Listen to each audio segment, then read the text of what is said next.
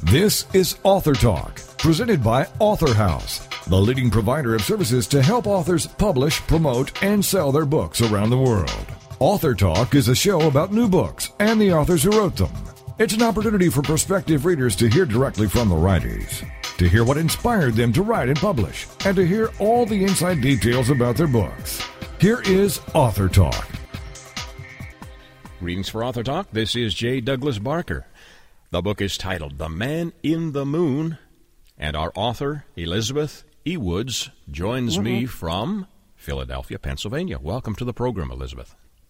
Thank you. Here I am. Well, pleasure to visit with you. You have written a book that looks like, at least from preliminary looking, that it may be directed towards children. It's 32 pages of brightly illustrated or positively illustrated material. Share a little bit of the story of The Man in the Moon. Yes, Well, when I was a child, we used to know about the man in the moon all the time. My mother used to say when I say my prayers that the man in the moon, he helps God look over us. But today you never hear the children mention the man in the moon. They never talk about him. So I thought it was time to bring him back to light again. And so that's what started. I had started writing in 1997, and I had written 2 manuscripts then. But then a tragedy struck the family, and I just put the book away, and I never picked up a pen again for 4 years. Wow. And then, of course, I had another tragedy 3 or 4 years later, and the same thing happened again.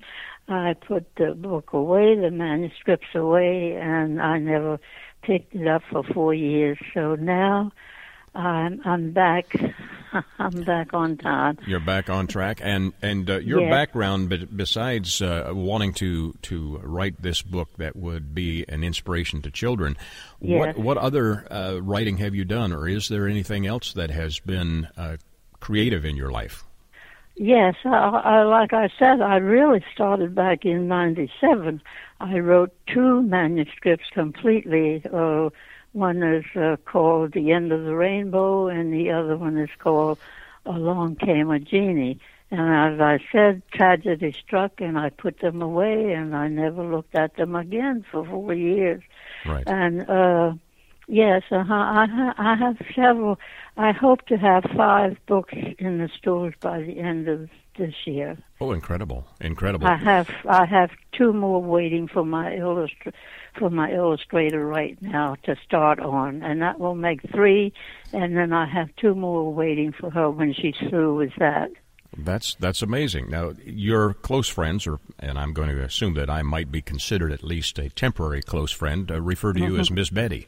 Now, Miss Betty, when did you started this in 97? You completed this. How long did it take to write the actual manuscript? Well, really, it didn't take very long. It only took longer because I didn't do it. I had other things I had to take care of, and sure. But I would say it would have taken no more than about a month and a half. Month and a half. Your book deals with the man in the moon. How would you describe your book if you were to describe this to someone that's listening right now that can't see the beautiful illustrations? What would you say about your book? Well, I would say that the things that give me joy in writing would be like if a child was home on the weekend and it was raining and he couldn't go out and play, then he would reach up or she would reach up on the shelf and pull one of my books down and curl up on the sofa and enjoy just reading. I write not to teach the children anything. I write for pure enjoyment. I want them to enjoy the illustrations and enjoy reading my books. And so that puts joy in my writing. Yes. Do you think that this is a book that parents will be able to use to read to their children and share some special times with them? Oh, yes. I have about 200 friends here in Philadelphia that I know very well, and they have all bought the books, and they love the book. And I have friends who come here to my place and sit down. I have a book, a copy on my coffee table, and they pick it up, and I notice they go back and forth, reading and looking at this, at the illustrations in there, and they will tell me, "Oh, Betty, oh, this is so beautiful. The illustrations are just magnificent, and your wordings are so sweet for children." That makes me happy when I pick up my pen to write something for children, to hear them say that. Is all of your writing in poetic form? I'm noticing that your words are rhyming in your book. No, they're not. That only happened after I never started writing in poetic form. My 2 books are short stories. All my books are short stories. But I just came up to, I wanted the children now to start talking about the man in the moon. So I made it short and sweet, hopefully, for them, you know. Sure. And so that's what I write for. I write for pure enjoyment. Did you ever aspire to maybe be recognized like Dr. Seuss, because there is some rhyming in your book?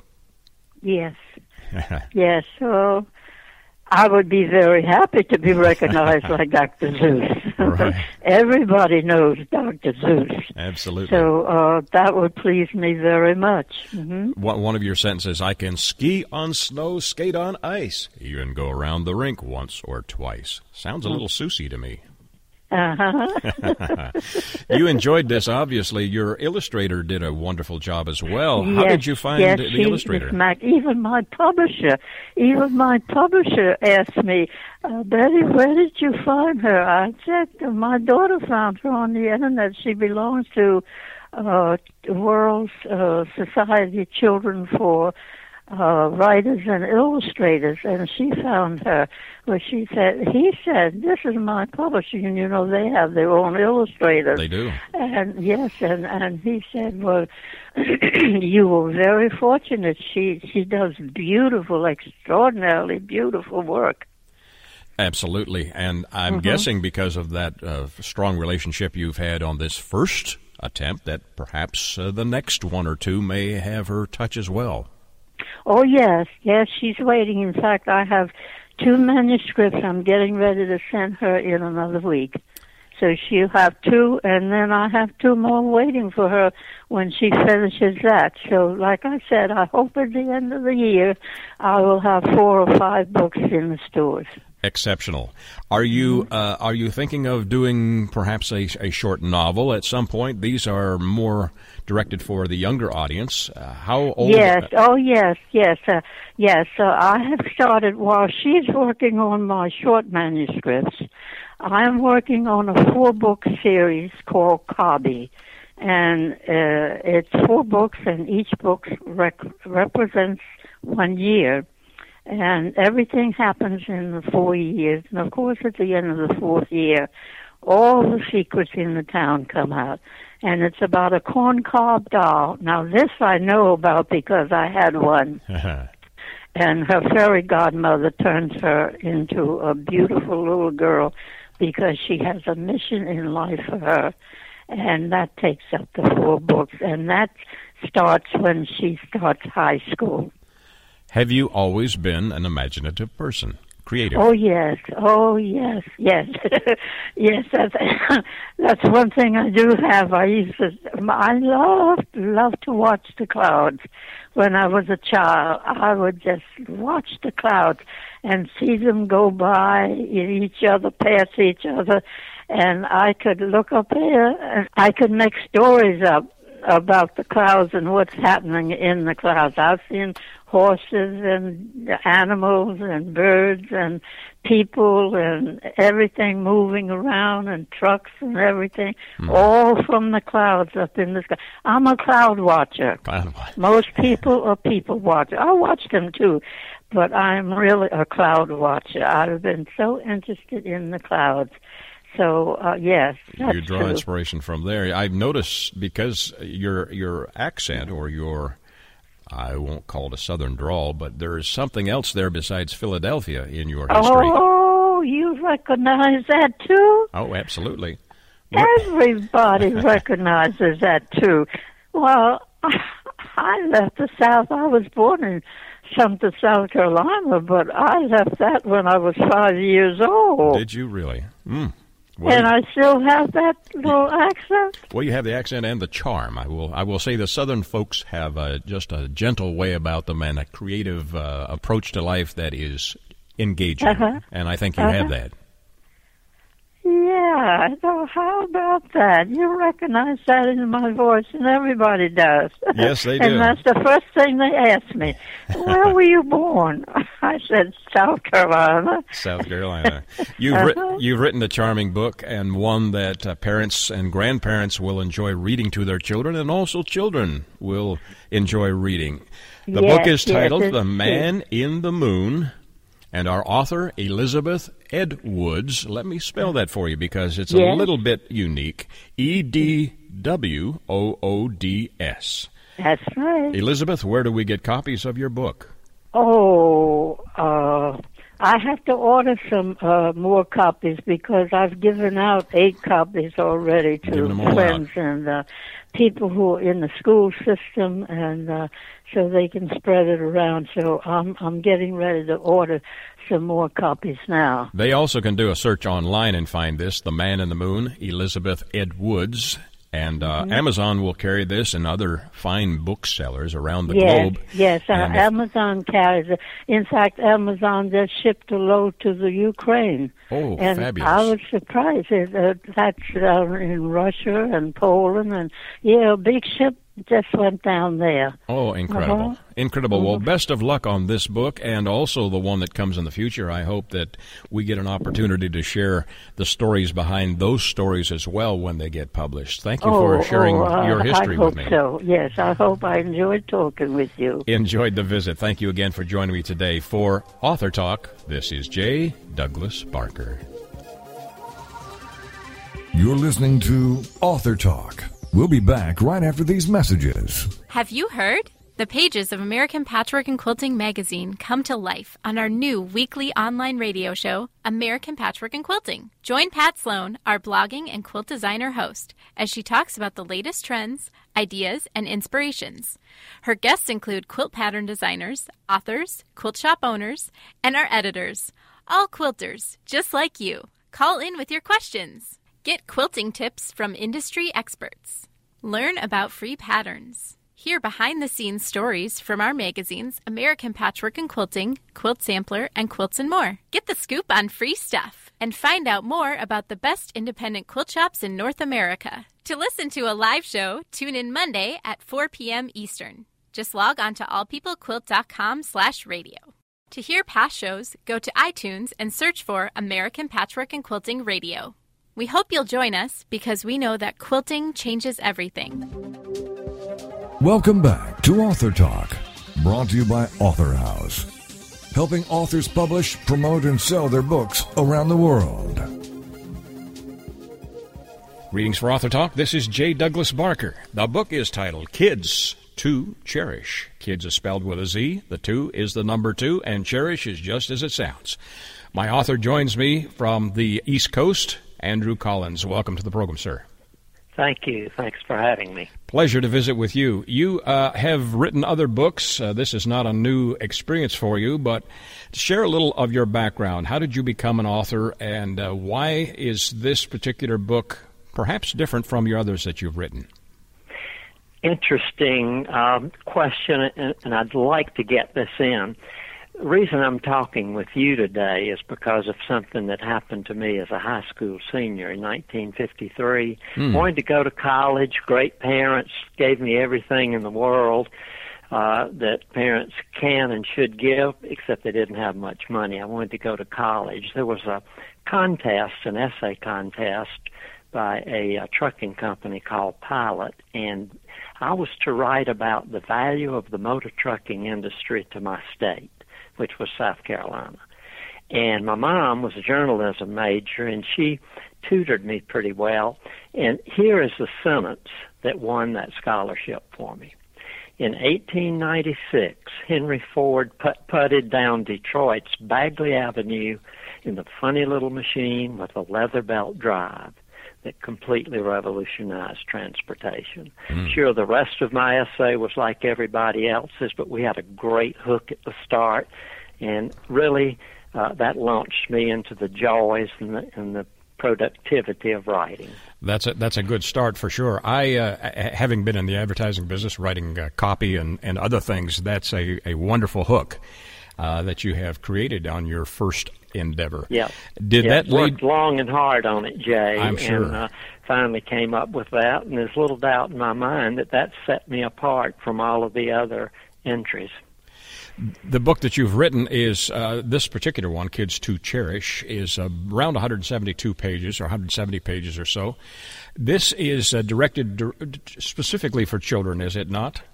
Yeah, I say for kids and youth.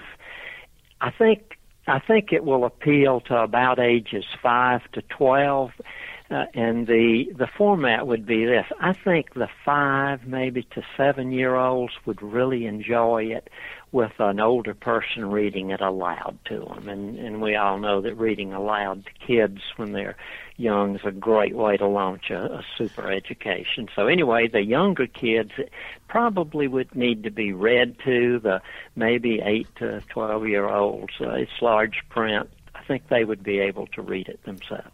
You have multiple sketches in your book, and the artist is Andy Carver, looks like perhaps a younger artist. Yeah, she's 14 at the time. Yeah, happens to be one of my grandchildren, and she loves art. She's going to be going to the College of Charleston to study art, and she's 17 now. And anyway, she loved doing these sketches, and of course, she read the book, knew the stories, and she interpreted with the sketches that she put in. Spectacular. How long did it take you, Andrew, to complete Kids to Cherish?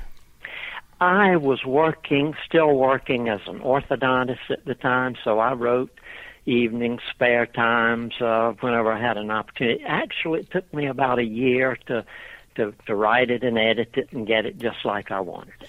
You've written other books as well. Share with my audience some of your diverse interests besides this particular book. Well, the first 2 books are fiction novels. The very first one titled Guild of Honor, and it's the theme of it is golf, but people that try to rig the outcome of professional tournaments. They have a way that they can rig who wins. Really? The second is No Other Gods, and it's not religious. Gods is an acronym for something having to do with the technology, but it's the theme words for it are genetic alterations gone awry. Fascinating. It's about a treatment for mental illness where you change the genome of the person, and it works absolutely wonderfully. But there's an awesome side effect, and that's what drives the novel. Fascinating. You have obviously an imagination and, as you've described, a diverse interest portfolio. Kids to Cherish. How would you describe this? What is the fictional novel about? I say that it's a fun-to-read, wholesome book about kids' adventures. It has action, it has bravery, it has humor, it has drama. So it's a chapter book. There are 8 chapters, and each chapter is a new experience for 3 kids. Their ages 11, 9, and 7. Your main character, is it who is or what is the name of the main character? Is that Nellie? No, the main character, his real name is Edward, but because of brave acts and good things that he accomplishes in his environment, the town pretty much comes up with calling him Edward the Good. And where is it set? It's in the southeast,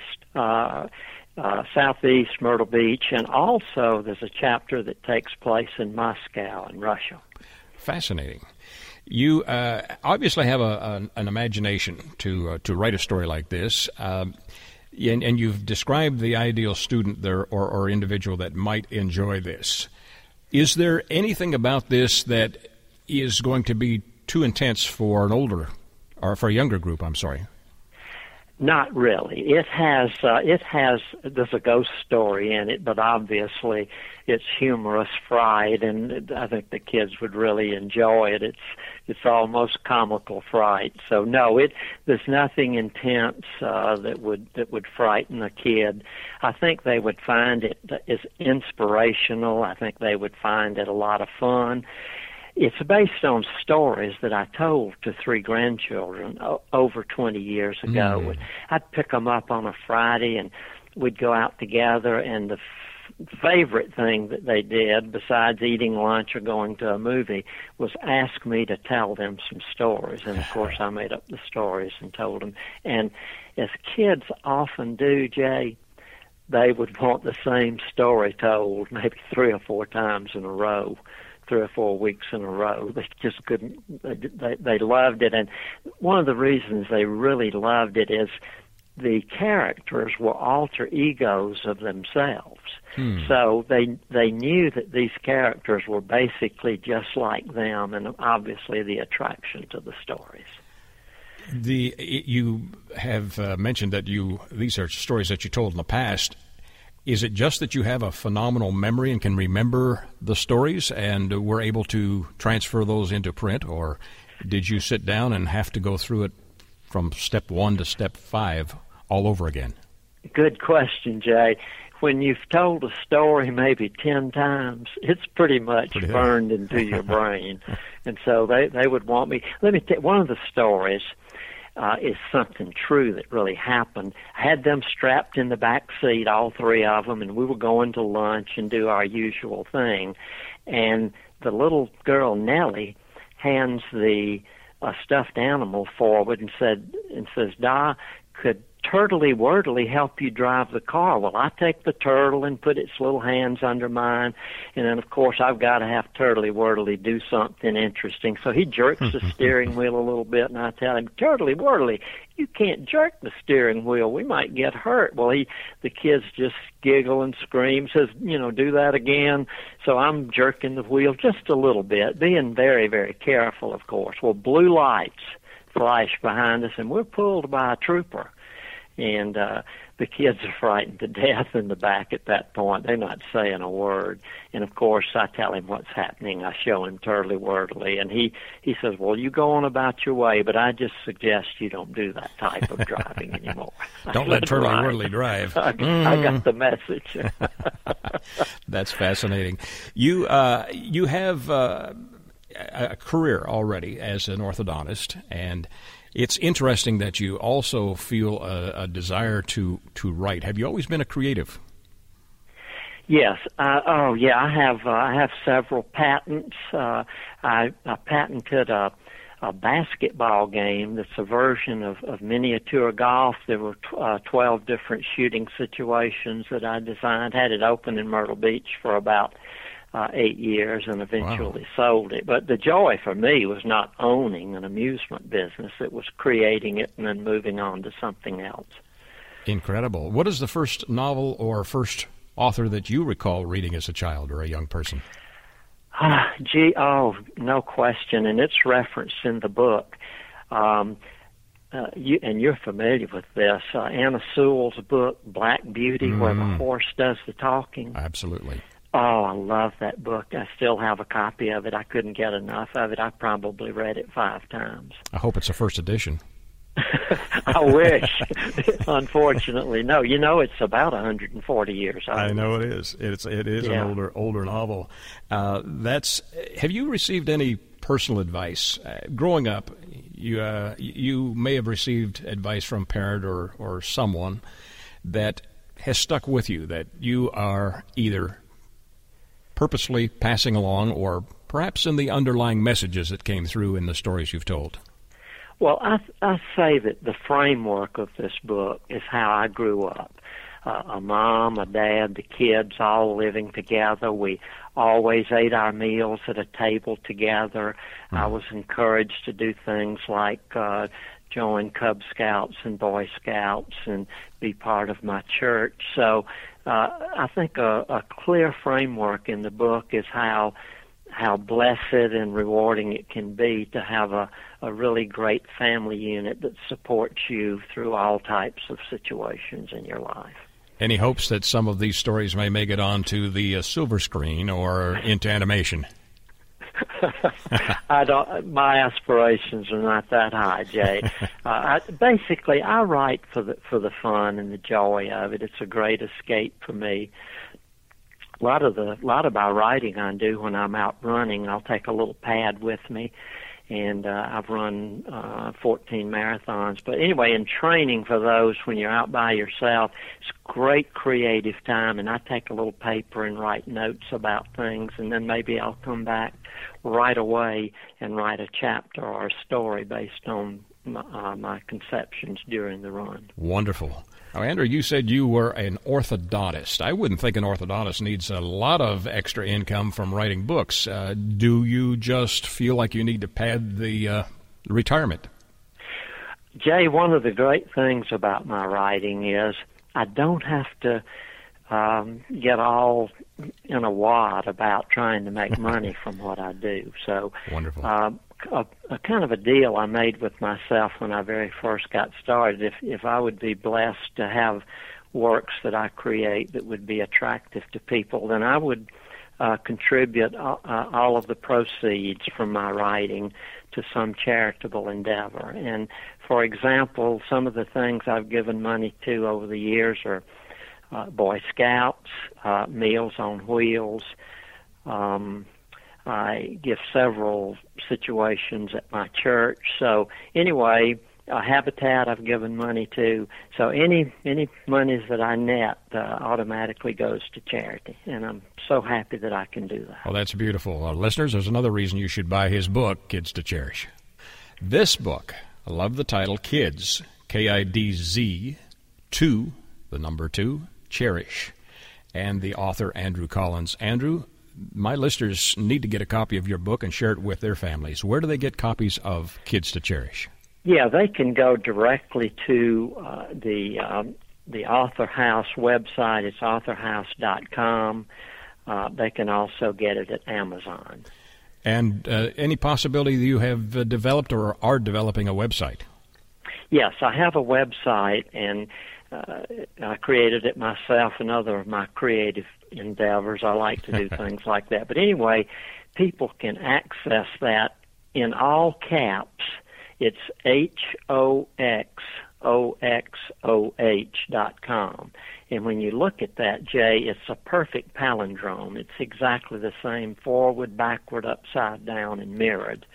So another of my creative crazy thing. One of those things that you have done to create havoc with the readers. I mean, with the author.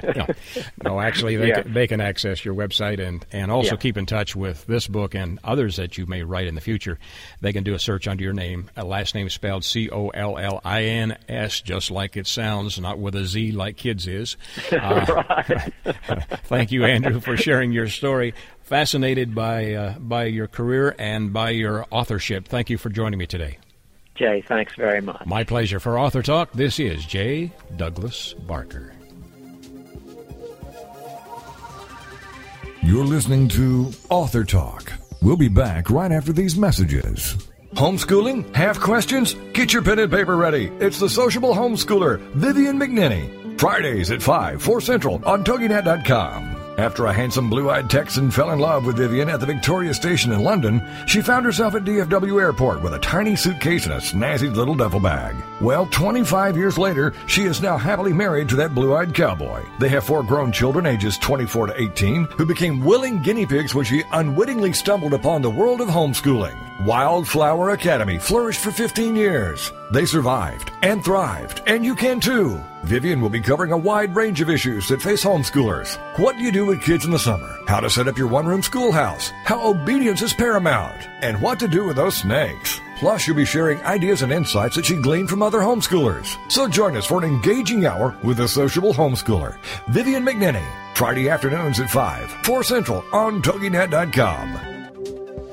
Welcome back to Author Talk.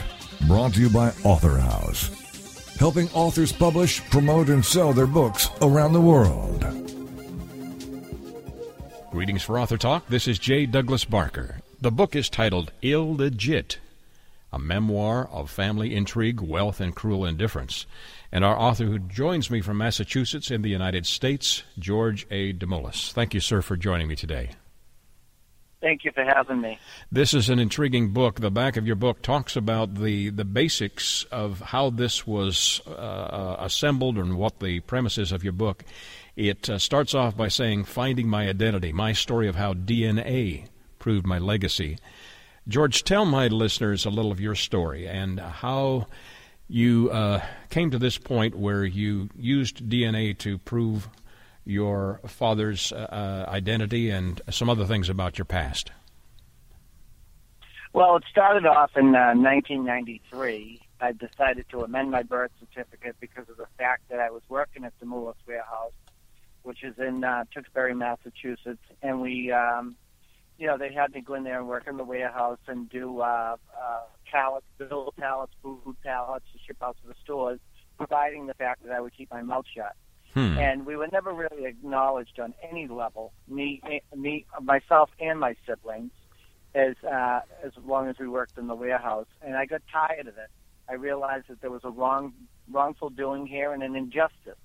My father is the elder brother in the Dimolis family, and he had 5 children with my mother.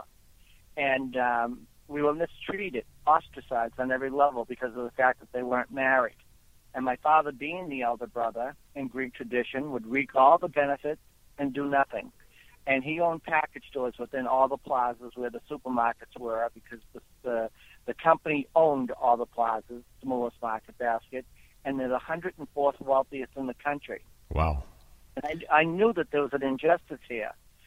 So I decided to fight back and amend my birth certificate. It took me 9 years in probate court, over $68,000. And the only way that I won the court case, because of the fact they brought in such powerful lawyers and tried to beat me down and push me aside and basically wear me out, my father had passed away in 2000, and there was no calling hours. There was no one knew that he had died. He died at my stepbrother's house in Andover, Jack Dimolis. Mm-hmm. And I got a phone call from a friend of mine who pronounced my father dead. And she said, George, your father just passed away. There's not going to be any calling hours, and they're going to destroy the body. In Greek tradition, they do not cremate. I called my lawyer. I was in Palm Beach at the time with a friend on vacation. I called my lawyer, and I said my father had passed away. They're going to destroy the body, and I'm not going to be able to amend my birth certificate. I got on a plane that night, met my lawyer at Cambridge Probate Court. We had a cease and assist at Cambridge at the Haverhill Crematory. Right. They did the DNA. That afternoon, my birth certificate was amended, and I became George Dimolis. There was no way they could stop it. Incredible. So, unbelievable. Absolutely. Your mom and your siblings, you mentioned that Mr. Dimolis Sr., who was and proven to be your father, was he? Did he have other family, a traditional family, in addition to yours? Yes, he did. My mother was only 19 years old. She grew up in a low-income area in Back Central Street in Lowell, Mass., right outside of the downtown Lowell area. And my father had a nightclub there, the Golden Nugget, and she'd walk home all the time back to her house from that area, and he'd see her and stop her. And she basically got involved with him. He kept stopping her and talking to her. He was 37. He was married. He had already had a family. And my mother got involved in a situation that brought her nothing but heartache because he made her false promises. They stayed together for 14 years, had 5 children, but nothing ever materialized. He never divorced his wife. He never recognized any of his kids. And my mother knew that she had made a horrific mistake. It was a love story that went bad. She was young, she was naive, and uneducated. She came from a family of 10 children, and she thought she had met her knight in shining armor. And unfortunately, that didn't happen. But in that case there, with a sea of opportunity, you got to remember, my grandfather came here with my grandmother. with hopes and dreams of building a better life in America. And he did that. He started the store in Lowell, Massachusetts on Denver Street and created a few others before he turned it over to his son. And he wanted to give his kids a better life and perhaps his grandchildren. Well, I'm his grandson. I grew up in public housing, no education, no food. And they cornered the supermarket chain in New England and all over New England. An amazing story. So I asked those questions. Why? And you outline in your story your journey to get recognition and become legit, even though you were termed illegit. Let me ask you a question. It is a little unusual that someone of that stature would bring family members, if they were not recognized as such, or even people that he might have some issues with legally, into the business, even at any level. Did you have any strange feelings about working for the Demoulas entity? Before I was recognized? Yes, correct. I was always told, and I wrote it in my book, my Uncle Mike, when I would see him, he said, never call me Uncle Mike, always call me Mr. D. And he goes, it's unimportant who you are, and to keep your mouth shut. So as a child growing up, you realize there's something wrong here. I didn't do anything wrong. I wanted answers. So I chose to fight back, and I turned to drugs and alcohol. I started to destroy myself because of the fact that we were so pushed out or pushed aside or ostracized on such a level that I didn't understand. I was searching for answers. I overcame that. I've been sober 30 years now. I built 2 businesses. I'm a homeowner. I built it from scratch with no help at all. And I wasn't going to let them take me down or make me feel as if I was a victim. I didn't want to take the role of a victim. I wanted to take responsibility for my life, and most of all, honor my mother and acknowledge my brothers and sisters, to let them know that we've done nothing wrong. 2 people fell in love that shouldn't have, and it happens every day. But it doesn't mean that you push your children to the side and don't give them the basic necessities, food, housing, and education, to get them to the next level. And unfortunately, that happened. And unfortunately, it just happens to be the 100th wealthiest family in the country. So it was a lot for me to accept, and I could not accept that because I knew in my heart it was wrong. There was no reason why we couldn't have a fair shake, or at least be understood, or at least have the opportunity to be educated in a way that we would be able to take care of ourselves. We didn't even get that. You're right. George, this is an incredible story, and certainly took a lot of courage to write it and to share your inside dimensions, the dynamics of your family. How long did it take you to come to that conclusion, I need to share this with the public, and how long did it take to share the details of this process? I started right after I won my court case, someone said to me, George, you're never going to end up with that name. They're going to bring in high-powered attorneys. You don't have enough money. I saved up enough money to fight for as long as I could. And thank God I got the DNA at the crematory. Things fell into place for me. And I believe everything happens for a reason. It took me 15 years to write 80 pages book because it was expensive. I had 2 ghostwriters. I had to find a publishing company. I didn't have any direction. I had to figure this out on my own.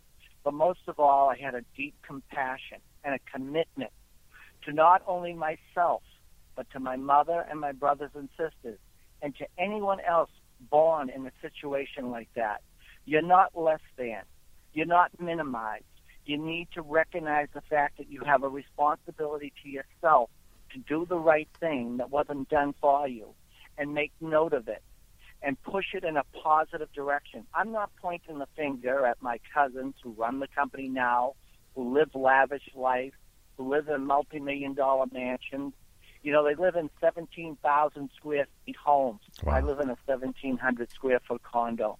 And I'm proud of that because I created it myself. And I understand where I stand. But I'm not going to sit to the back and say it's okay. It isn't okay.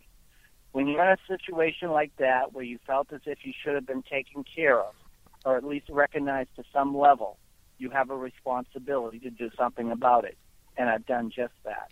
And that's the hope that I'm trying to get out with my book. Sure. I didn't fall to the backside, is what I'm saying, and I didn't let it destroy me. I want people to know that they have choices. That's the inspirational message you're wanting to convey in Illegit, correct? Absolutely. The whole point is, people say, well, why did your mother let that happen? And, your father was in a different situation. I understand all of the elements. But the point is wrongful doing. The city of Lowell, when my mother brought my father to court, was so cornered by their money that my mother never had a leg to stand on. They'd push her through the system. We didn't even get child support. The judge ruled for my mother, in my book, $6 per child. Ouch. To feed kids. Now, there were 5 of us. She got $168 every 2 weeks and tried to survive on that. And they allowed that because of the fact that the system failed her, because of the fact that the DeMoulins had so much money back then. And what year? What year was that court case took place? Oh my God! My mother. In my book, I wrote. I have documentation on everything. I have a file that I've accumulated since I started this when I was in my early 30s and started fighting back when I got sober. Everything's documented. And I told people to ask me any question you want. I will answer that question openly, wholeheartedly, and honestly. I have nothing to hide. I started that in, my mother started the court case in 1964. Wow. And all the way up to 1978, she got nothing because the court systems were controlled back then in the city of Lowell. They used to say we were the best kept secret, the Bedard family, because my mother went by Dorothy Bedard. And then when I went in court, the judge said, your family's not going to give you anything, George. Do you want the name? And I turned around to him. I says, yes, I do, because I'm the son of John DeMoulis. I was named after my Uncle George, and I'm George Arthur DeMoulis. He goes, the name's yours. And he goes, I commend you. It's a David and Goliath story. You stood up for yourself, and you fought against an empire, and you had nothing. I literally stood there and cried. This sounds like a movie concept to me, and one that should be told on the big screen. Have you had any hopes of that maybe taking place? Right now, there's a documentary going on about Market Basket because of what had happened last summer. The people stood up for Market Basket, and it's called The Power of the People. They just did an article in the Lowell Sun newspaper. What they don't know is that I'm in that documentary. My book is in that documentary. And I want people to understand that they have a responsibility to themselves. And I don't want any child to feel as if they're less than because of the situation they were pushed into. They need to know that they have choices. And a lot of people don't realize that. And that choice, the number one choice, is to be true to yourself. Beautifully said. Thank you, George, for sharing your story. This is a fascinating read. Readers, I think you would enjoy it and find it intriguing and also fascinating at the same time, and also one of courage, so it's inspirational. The title of the book, again, is Illegit, I-L-L-E-G-I-T, a memoir of family intrigue, wealth, and cruel indifference. And our author, George A. DeMoulis, D-E-M-O-U-L-A-S, has joined me from Massachusetts. George, my listeners need to get a copy of your book. Where can they do so? You can get it on Amazon, Barnes & Noble, ebook. It's available on every one of those websites. You can reach the book anywhere you want online. And I will be in New York City the end of this month at the American Book Expo, and they're featuring my book there, and there's going to be over 60,000 people, and I'm going to be there representing my book. George, best of luck on not only this book, but also your history and your future. Thank you again for sharing the story and having courageous commitment to get it done. Thanks again for joining me. Thank you very much for having me on. Honored to visit with you. For Author Talk, this is J. Douglas Barker.